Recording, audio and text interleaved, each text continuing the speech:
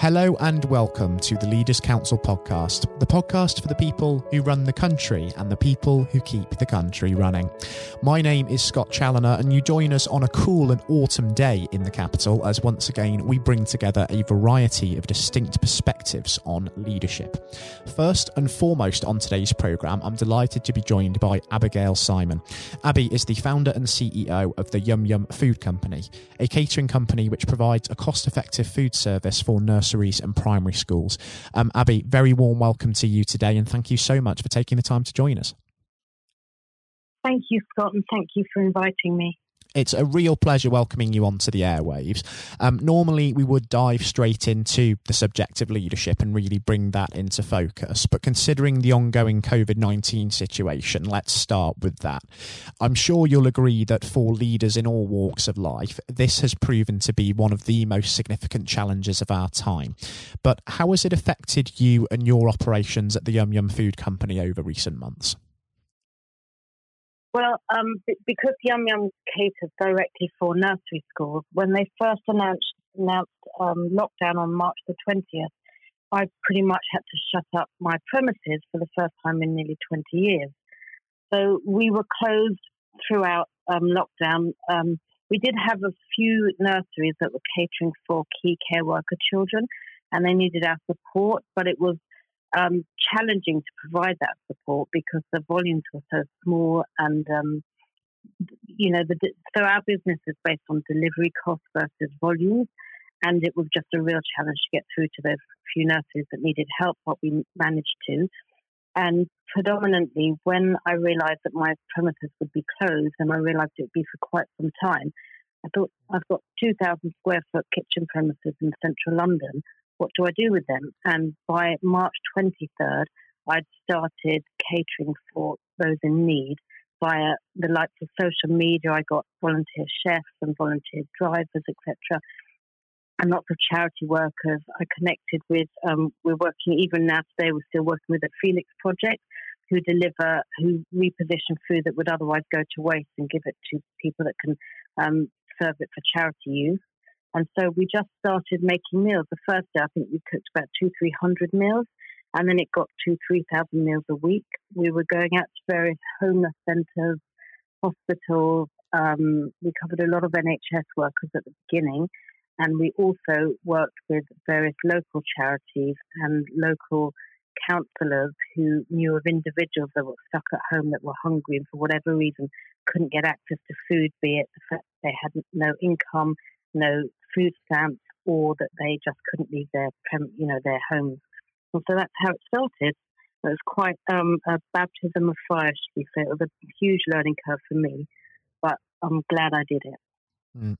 It's so inspiring how you've been able to adapt and divert your services to helping those in need during this time, for sure, when there hasn't been, of course, the need required by schools that have been closed to, of course, provide the usual service.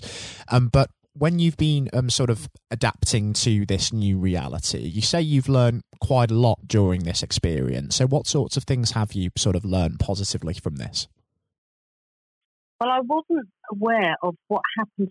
So, for example, if someone's on universal credit and they have no money left, this is pre-COVID, as my understanding is, they had no money left at the end of their week or month for food, they were given food stamps, which is basically some form of coupon or ticket, if you like, that allowed them to go to a local food bank, which may just be a church hall that's opened on a Saturday morning, and collect essentials for the week. And all that stopped with COVID. So you had lots of individuals that were suddenly stuck at home with literally no access to food.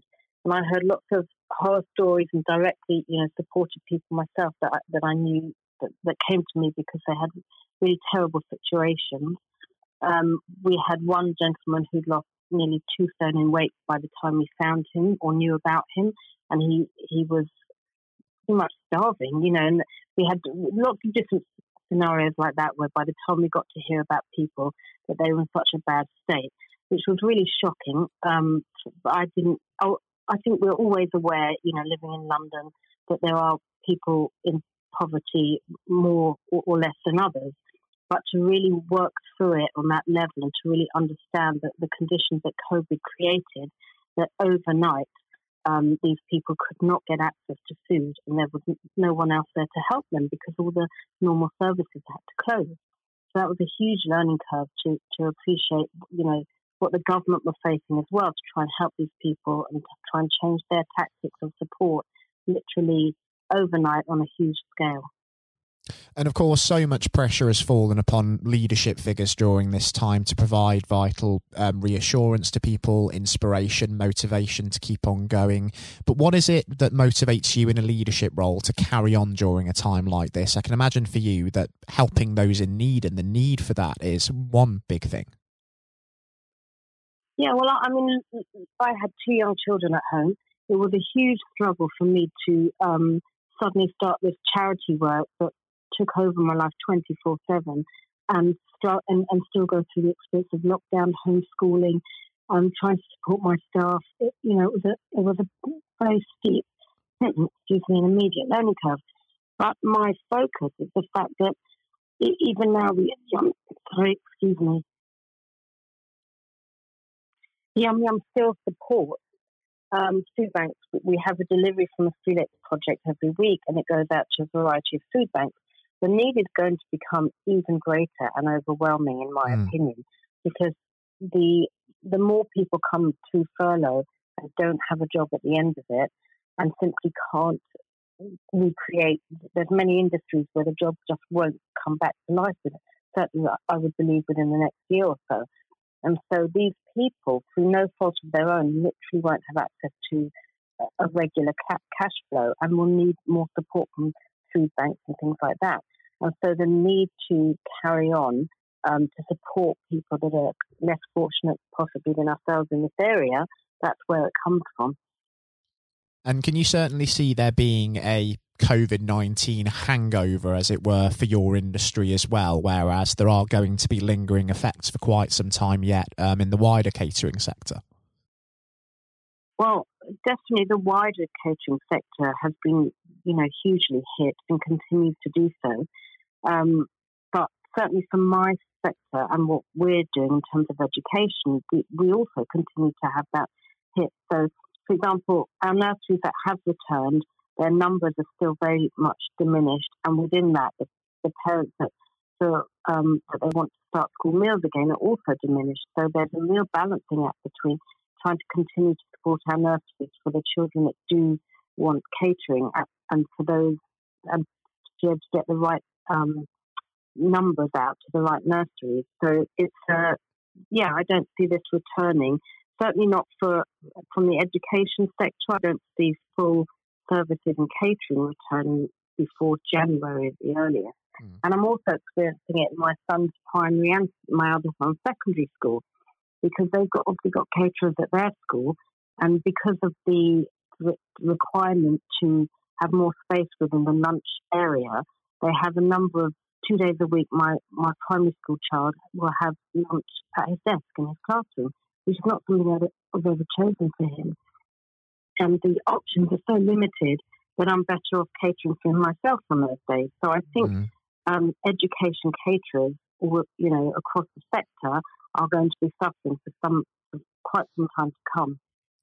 And what was it initially that inspired you to get into this specific industry? Because I understand that prior to launching the Yum Yum Food Company in 2003, you did have a successful career in the city working on various IT projects. So what prompted that real change in direction and sort of made you realise that going into business within this sector was going to be the way forward for you?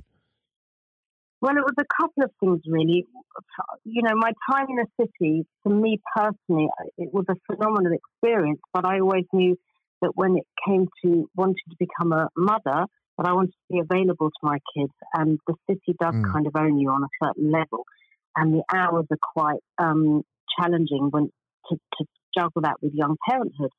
So I always knew, looking ahead, that I'd want to leave the city at some point. And then I took a year out. I spent a year in Zimbabwe volunteering in a children's home. And the children's home was really hugely poverty-stricken. And there were many sad stories, shocking stories that came out of that experience. So I knew that by the time I wanted to come back home, I didn't just want to go back into the city. And this opportunity presented itself. I'd always loved catering. Growing up, my friends had always said I should be in catering. And so it just naturally fell into place and it took off from there. It's absolutely fantastic, the story as to how you ended up doing what you're doing now. Really, really inspirational. And just speaking on inspirations as well, Abby, were there any sort of leadership figures perhaps that you sort of looked up to throughout your career that maybe you still draw inspiration from now? Well, I've always admired anyone that kind of stands true to themselves regardless of what the industry's been in. And obviously within my industry, the one leading figure for me was always Abigail Simon, because she's such a big name in childcare nutrition. And when she actually approached me about a year or so ago to talk to me about maybe getting involved in Yum Yums. And then we spent a year talking and looking through recipes and working out how her recipes would work to scale on what I was doing. And we ended up deciding to join forces. And launched in January. Our main launch, I'm laughing because our main launch was due in Nursery World in March 20th to 21st, and we all know what happened then. So that all got put on hold for another year, and we're hoping to start again with our main launch next year. And just thinking about the future, because we know that we are going to have to continue to adjust to the new normal over the next 12 months. What do you think is next for you and the Yum Yum Food Company? And indeed, where do you see the business being in 12 months' time? What do you wish to have achieved by then? I think given the current situation, that predominantly any caterer should be looking to some form of deliveries online or home deliveries or local deliveries. Obviously if you have a restaurant, that's slightly different, but contract catering, because including for ourselves. So we are looking into the possibility of delivering our meals to local families and things like that, because you have to move with these current times. And whereas I think when a lot of us started lockdown, we thought, if you hold your breath for a few months, we'll come out, it will go back to normal. This whole situation is so unprecedented. No one could have predicted where we'd be now and where we're going to continue to be in the immediate future. So I think for at least a year or so, arguably until there's a vaccine, that we're all going to be facing this continuous experience where we're in and out of lockdown or curfews or restrictions, especially trying to run a business within that environment. And so for me, it's about obviously making sure my staff are safe, and making sure that we have an alternative avenue if the schools were to close down again. Yeah, it's certainly going to be a very interesting time for the wider industry, as you say there, and it's about making sure there are those alternative avenues in place. And I certainly wish you all the luck in the world in navigating this challenging period, Abby, for sure.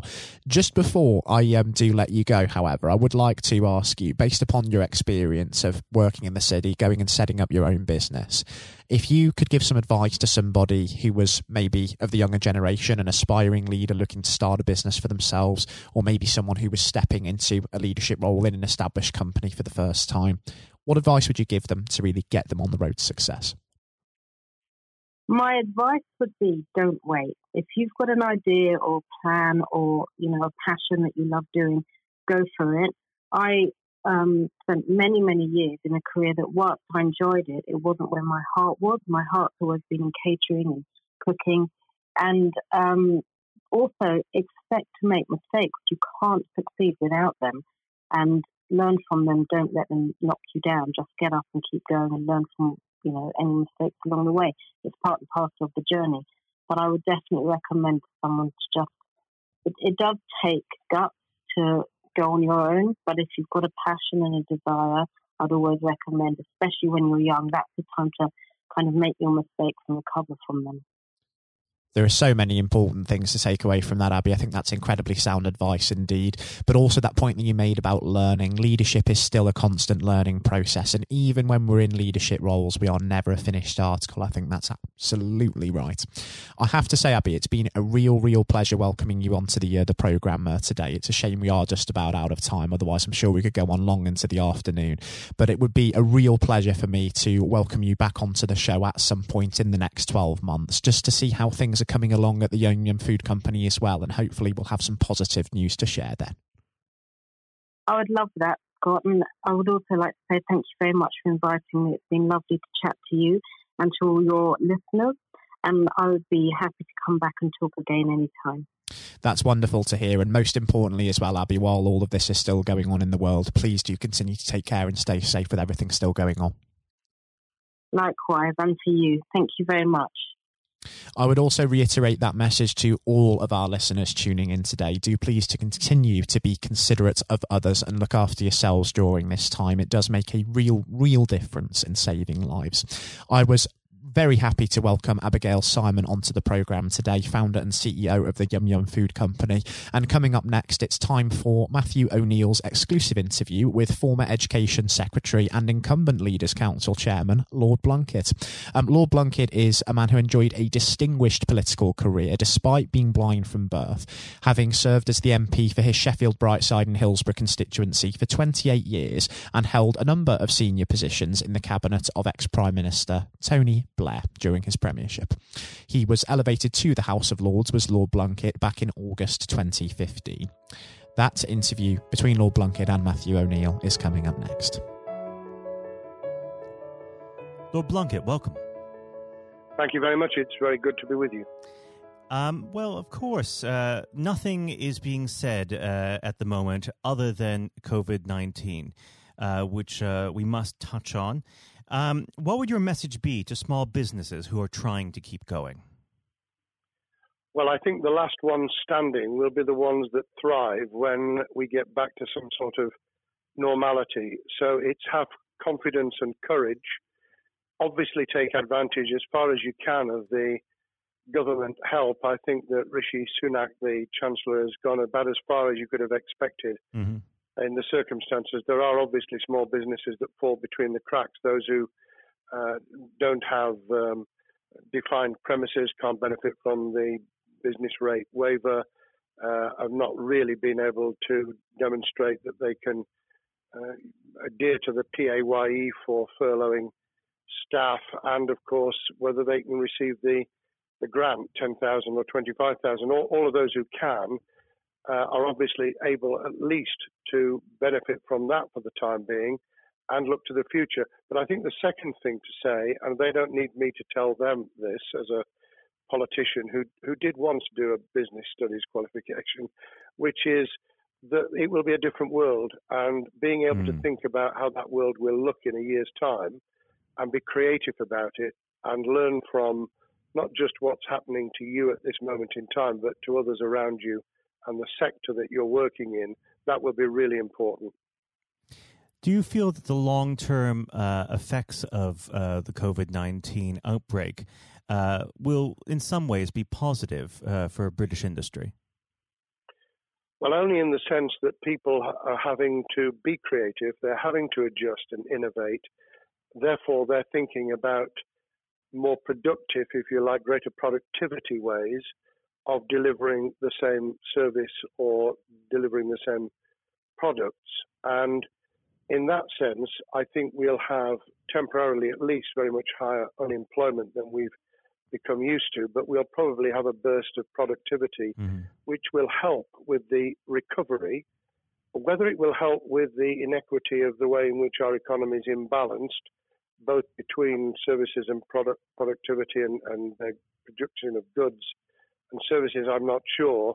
What we will need to try and do is to ensure that the geographic imbalance that exists is, as far as humanly possible, is dealt with by both the entrepreneurship and innovation from the bottom up and targeted government help, which will still be needed. And we are now in the throes of the kind of borrowing that we saw back in 2008 to save the banking and economic system. We're having to do that to save the whole of our productive business and commerce, and I think that will have to be sustained for some time.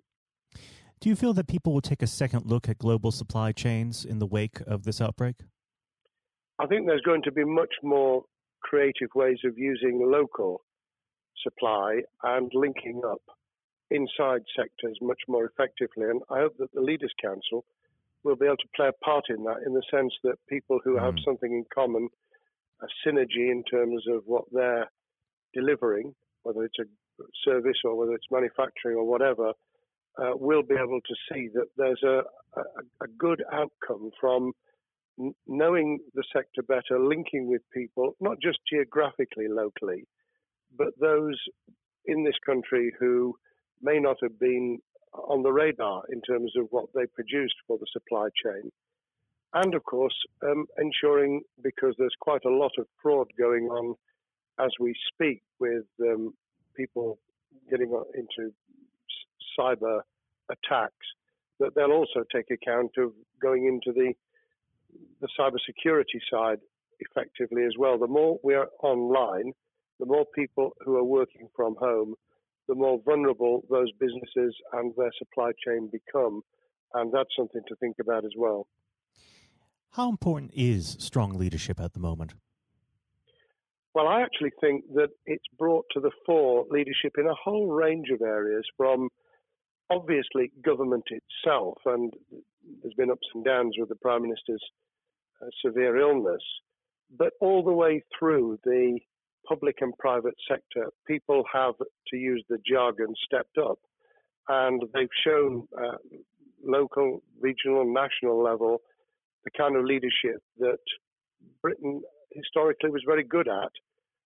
Regrettably, we've not seen the same on the international scene for all kinds of reasons, but maybe we will in future. So I think out of this will come experience of people who have seen an opportunity to do good, as well as seen an opportunity to provide a good service or goods, including, for instance, shortages for the health and social care system, the food chain and the like.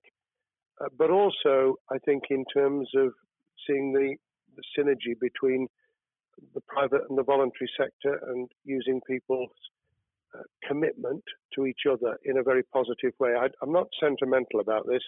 Things will revert. But actually, I think there's a kind of moment of moral judgment of people feeling that they've got a role to play outside the immediate survival that they're engaged in. And if we can hang on to a little bit of that social responsibility, that will be a very positive outcome. Absolutely. Now, what's your broad view of how the government is responding to this? Are you broadly supportive of their measures? Well, it may surprise people to hear that I have been very supportive. Of course, there's been legitimate criticisms about the speed of response on protective equipment and on issues relating to testing. But my own view is very similar to the challenge that was made to the Prime Minister of Italy when people said, why didn't you close Italy down faster? And he said, a fortnight before we did it, I would have been considered to be a madman and nobody would have agreed to do it if I'd tried to move too quickly. And I think that's something that we need to reflect on here in the UK. We may have seen the signals elsewhere across the world and taken them more seriously at the time. Hindsight is a wonderful thing, but as someone who's had his life in the opposite political party to the present government, I think that with some hiccups and mistakes, they've not done a bad job in what has been incredibly difficult circumstances. And you're absolutely right. In a liberal democracy that we live in, it's very difficult for people to swallow orders given to them from government. Well, the UK and the US, and to some extent the Scandinavian countries, have a very different history and therefore interest in maintaining the freedom to decide and the persuasion and consent that's required. Those countries that have experienced one way or another totalitarianism over the last century have a slightly different way of coming at this. I don't want to exaggerate it, but I think that that's why getting the balance right of getting people to go along with what you want them to do in their interests as well as the nation as a whole is a sensible, proportional balance. And I think we now need to adjust to the coming out of the crisis gradually, readjusting to recovery in the same way. Now, something you've mentioned recently on this balance is the police overreach in the enforcement of the COVID-19 structures that have been put in place. What have they done right, and where have they gone too far? Well, I think that they were interpreting what was not necessarily as clear advice as it might have been for all kinds of reasons, because people were feeling their way.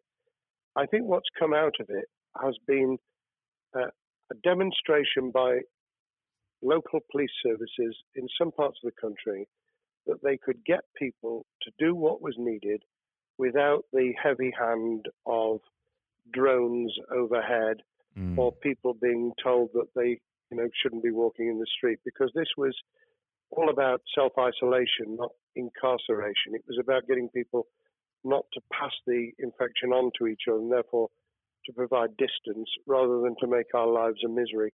Those police services that adopted that policing by consent and chivying people along did really well. Those who went over the top, I think, soon got a very substantial pushback. And one of the strengths of our democracy is that you could have that debate. People could say, I'm terribly sorry, we think the police force in our area has gone over the top. And that in itself is a constraint and a readjustment. That's another strength of living in a country where you can have opinions and express them without actually being thought to be a fool.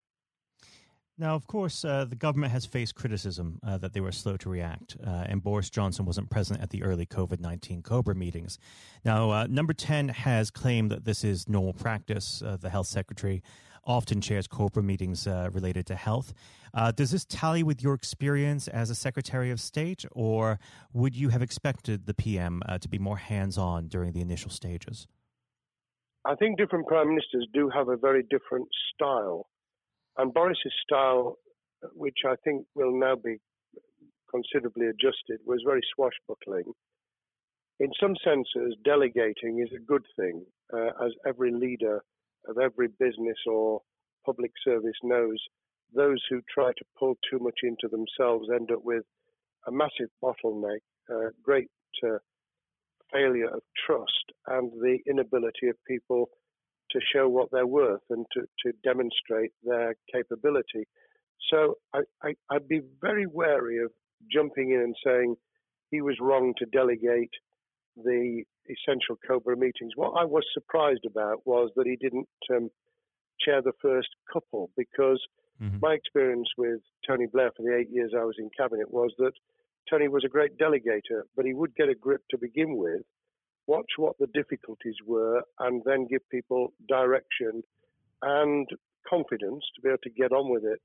So looking back, I think Boris himself probably thinks, God, I wish I'd spotted the signals from elsewhere in the world more rapidly, and I'd just been there. However, this also raises another issue. All of us in positions of leadership need good teams around us. I think after this is over, he will be assessing those who really did step up and those who demonstrated their inadequacy. I think we'll probably end up in a year's time with a much stronger cabinet than we have today. Well, absolutely. And of course, we've seen a significant drop in the visibility of certain special advisors like Dominic Cummings during this entire period. So it'd be interesting to see how that pans out. It's certainly readjusted the role of those behind the scenes with those who should be taking the decisions, having received advice. Obviously, there's been a complete transformation in the profile of experts, if I might use that term, who'd previously been denigrated. Scientists, medics, people with behavioral science understanding. My only criticism was, were we getting wide enough advice? Were we narrowing it too much to a couple of key centres in London? But that's because I've always been adverse to everything being London-centric. I think there's great expertise, wisdom, experience out in the sticks, and we should use it. Rightly so. Now, was pandemic planning part of your time as a minister, particularly perhaps when you were Home Secretary? Well, it was, but it was on the back of risk arising out of counter-terrorism measures. Right. I was the Home Secretary for 3 months when the attack took place in September 2001 on the World Trade Center and beyond. We did an enormous amount of scenario planning, both desktop and real. On the back of that, it was very heavily orientated to future developing terrorism risk. I certainly got involved with talking about pandemics. I remember being at a seminar in Edinburgh where the university there had done a lot of work itself on the issue of pandemics. And of course, we saw SARS and other things emerging. I think people have criticised the government for not picking up the report from 2015, 5 years ago. I think that what happens is human nature kicks in. You deal with what you're immediately faced with. You can sponsor reports, and this is true of business planning, of course, as well, and scenario planning for what business continuity will look like, recovery plans for business, what will happen if there's a cyber attack, what happens if there's an energy shutdown. These kind of things you can look at, but you're immediately turning your eyes to what's in front of you. And had we picked up a bit more on the danger from Ebola and SARS and what have you in the past, then we might have said, what if something hits us in the developed nations that we don't have a vaccine for, that we can't immediately whisk up protective materials or equipment, or for that matter, medicines that help with recovery, all of which we now see are a danger. I think this will make an enormous difference to the planning for the years ahead. I hope it will be widened so that we don't just look at what's happened, but very rarely do you see something exactly repeat itself. Some of the circumstances will be, but others won't. So that's why I've put emphasis in what I talk about on looking at the other virus, the cyber attack scenario, which could be just as dangerous in a world of just-in-time provision. One of the miracles of the modern developed world, except for the very poor, has been the distribution of food. A lot of it on computerized, technologically advanced systems. If that were to come down, we'd be in real trouble. So I think we need to think those sort of scenarios as well. So have a full plan across both sectors, biological warfare, pandemics, and cyber warfare. Yes, and to do so on different levels. I think, again, thinking global but acting local, we need a lot more to think about what would happen if something took shape that actually broke down those national and global chains and how we would cope. And without, obviously, we've got enough fear and anxiety to last a lifetime. Without creating even more anxiety, we can think about those things for the future in a more rational way, I think. Now, aside from the physical threat of the virus, one of the things that people are vastly worried about is the effect on the economy, not just national economy, but also the world economy. Now, it has been said by certain parties, and I'd like to garner your thoughts on this. Is there a danger of the effects of the lockdown being even worse than those of the virus?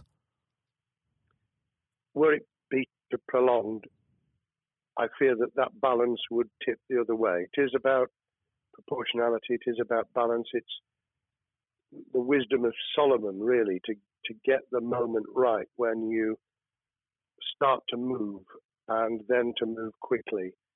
There's no doubt whatsoever that we are stocking up, not just on the economic and employment front, which will be devastating enough, but on the health and social well-being front, enormous challenges, and they will need careful handling because there's a lot of people whose lives, for a variety of reasons, are at risk in the future on a scale that we've been dealing with over the immediate handling of the pandemic, concentrating really hard on those affected by COVID-19, those sadly who have died or been seriously incapacitated. That will roll over into the economic, the social, the mental health and cultural well-being of the nation, and that will need all of us to pull together as well. Absolutely. Now, do you believe the government's doing enough for business? I think that the speed of reaction once the scale of the pandemic was clear was very good. I've praised Rishi Sunak for his action. Remember, a chancellor who only just come into office was planning to deliver the budget in the middle of March and has had at least three equivalent budgets since. I think he's handled it very well. Understandably worried now about what we're doing to our economy. The level of borrowing is sustainable because of low interest rates, but it reaches a point, of course, where it tips over so that you can't then do the kind of structural investment requirements that the government were laying out before and in the March budget. And those will have their consequences as well as a planned payback over many years. I think we've learned something over the last few months. We needed to take immediate action. We don't want another round of austerity equivalent from 2010 through to 2019. I don't think the nation, on the back of what's happened and the challenges we have, could take that. And therefore, we need a different plan, economic plan, over a much longer period, just as we did from the Second World War all the way through to 2002, when the final American loans were paid off. Now, of course, one thing that's on everyone's lips, how much longer do you believe that the lockdown can go on for? I believe that we need to be substantially back in action as an economy in June. This obviously is led in terms of places where people would meet in large numbers, having to adjust to the fact that it will be longer for them. And sadly, that will involve business closures. It's why the Chancellor extended the furlough scheme to the end of June. Mm-hmm. But unless we get things moving in June, I think we'll run into the summer where all kinds of services and industries will have a chain reaction effect. And what happens with one will then have a major impact on another. And then you get the skittle effect where things get knocked down that you hadn't perceived were going to be affected. So I very much, if I were in government, and I always think of things in that context, what would I do if I were in government? I would be on the side from the second week in May, on the side of the hawks in terms of saying we've got to start moving, and we've got to do so with the collaboration and cooperation of the public who have got the message, who did behave, who responded magnificently. Let's try and get back, perhaps, doing things differently for a time, but substantially getting back to business as usual. And unless we do that, then those areas that can't and wouldn't expect to be back in action immediately get pushed further into the middle of the year and the autumn, and then they become unsustainable. Now, of course, one of the other major developments we've had recently are the changes in the Labour Party. So if we could just speak on the Labour Party for a while. This might sound like an obvious question, but how does Sir Keir differ from Mr. Corbyn?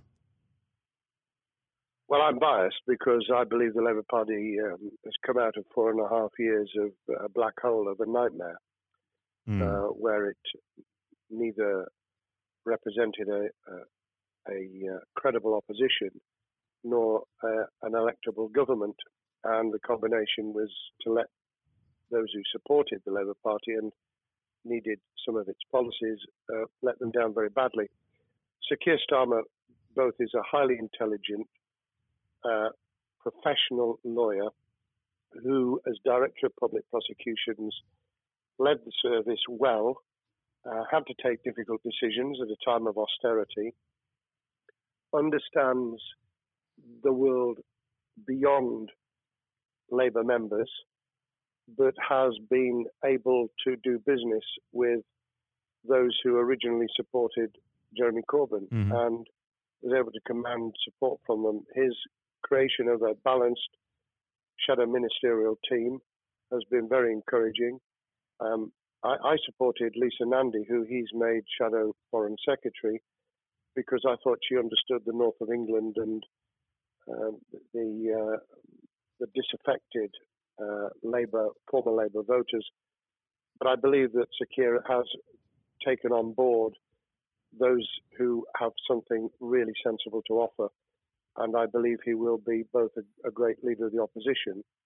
More importantly, he will then present himself as a credible alternative Prime Minister, and all governments need an alternative government at their shoulder.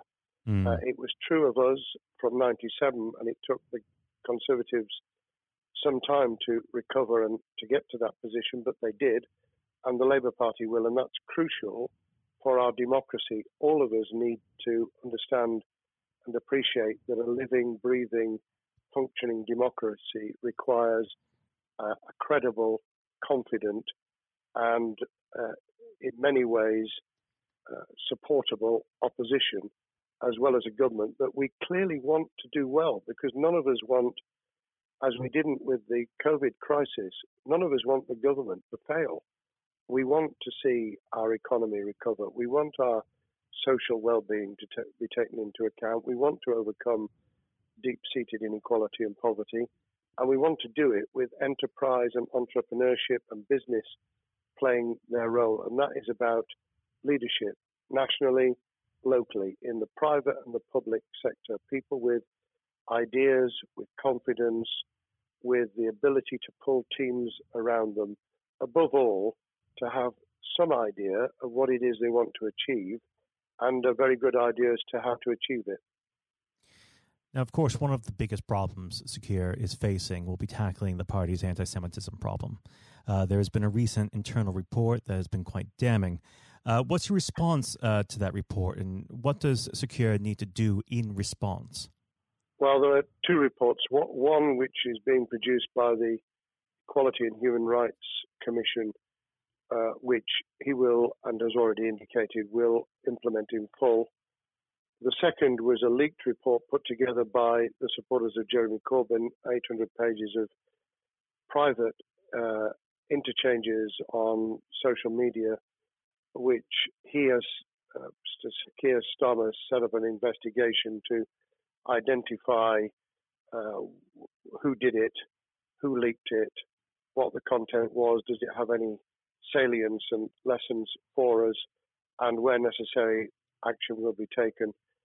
So I hope that as he moved very quickly to reassure the Jewish community, so he will be able to take the necessary steps to back up that reassurance with the kind of actions that says that this was a blight on a historic, great political party that all of us were ashamed of.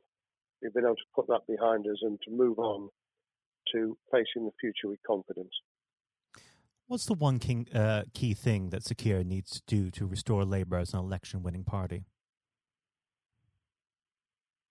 I think Sir Keir Starmer's major challenge is to convince sceptical voters that Labour has not only reverted to a party that they can support because they can see it acting, developing, presenting as a credible alternative government, but also that the lessons have been learned from the fiasco from 2015 onwards. In other words, there have to be very clear signals of substantial change, not just the right words, not just reassurance that we're not going back to some of the crazier policies, but actually that we've understood why the electorate rejected those policies so substantially in December 2019. If people get that message, they'll understand that the Labour Party has